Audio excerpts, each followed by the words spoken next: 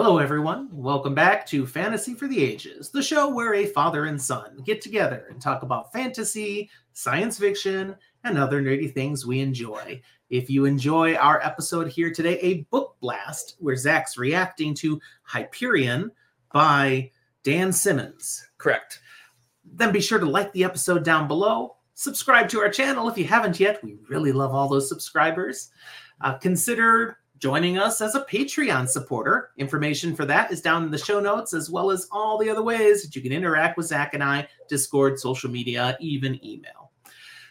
So Hyperion is one I haven't read. It's on my TBR. Zach, I'm curious. Is this fantasy? Is this science fiction? Is this yes? I'd put this science fiction. Okay. Hard science fiction. Hard. All right. There are some things that may be a little bit more fantastical, but I really think it's just science fiction. Dan Simmons is an author writing this book, and there's really 3 more that come sort of with it. And you've only read this one so far. Yes, but I know that at least one of them is very with it. Yes. Hyperion Falls? The Fall of Hyperion, I think. The Fall of Hyperion. And I know it's very with it, not just because of the title, but because... This one ends on a cliffhanger or something? Yeah. Yeah. It ends on a cliffhanger. It ends on a, okay, we finally think we know what's going on in this story. And wait, that's the end? So you definitely would need to read the next. Not everybody digs this story. In particular, these 4 books that kind of go to a quartet. Dan Simmons is a little controversial as an author. Did you feel any of that in the first book? Do you see anything where you're like, oh, I can see why people would not care At for least this? in the first book, I really didn't get anything too out there. I mean, maybe I just didn't notice it because I was a little lost. You had trouble figuring out what the heck's going on in this book? Well, it's a book. Yes, we agree. But it's not necessarily one story. Okay. Really, this is a book that is a self-contained reason for a collection of short stories.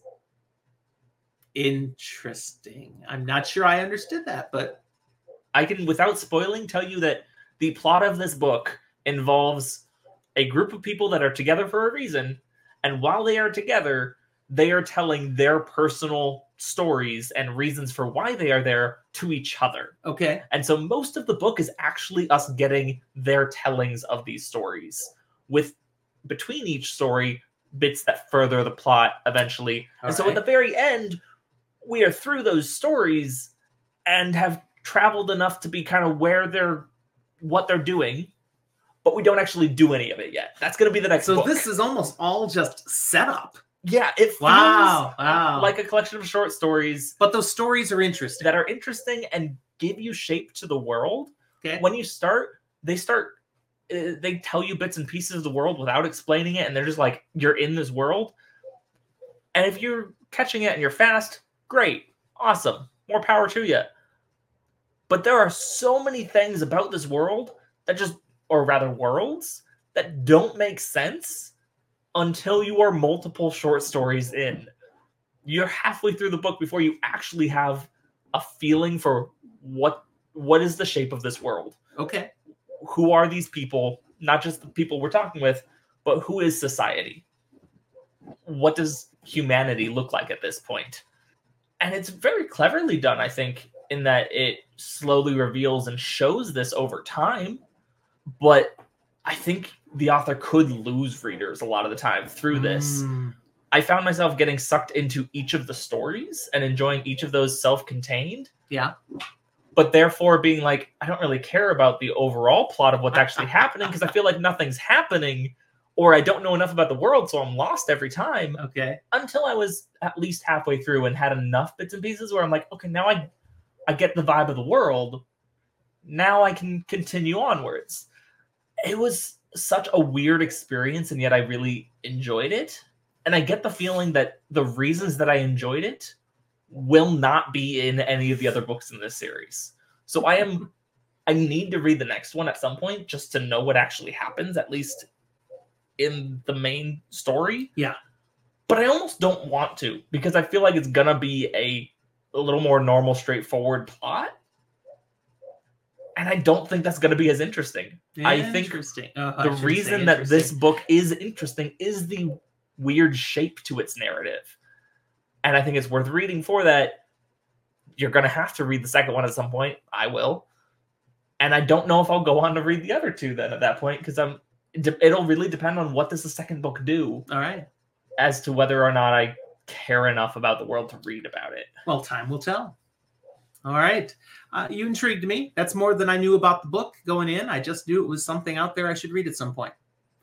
Thank you very much. Again, if you've already read Hyperion and you have thoughts on what Zach is saying, that's what the comment box is for. So now, notably, I did actually first find it through TikTok. Because someone was going through like the New York Times 100 best sci-fi books or something. Yep. And it was on the list. And I thought the premise sounded interesting, as well as I thought the cover looked really cool. The cover that I saw is a new updated cover that I think looks really cool. The original cover is one of those that I said in a video that you may or may not have seen, that 80s covers suck. Yeah, it sucks. It's so bad. I don't like it. But the book within the cover surpasses the poor cover. That's what you're saying. But more, the new cover is so good.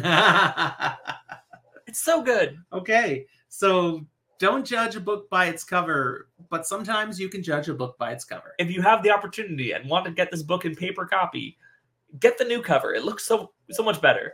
All right. Any other thoughts on this book before we wrap? Nah, I'm good. I will be interested to hear your thoughts on The Fall of Hyperion at some point, since you're not even sure you want to read it.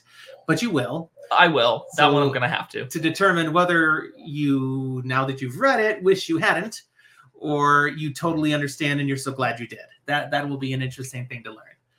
That's all we have for you today, everyone. Thanks for watching, and we'll talk to you next time.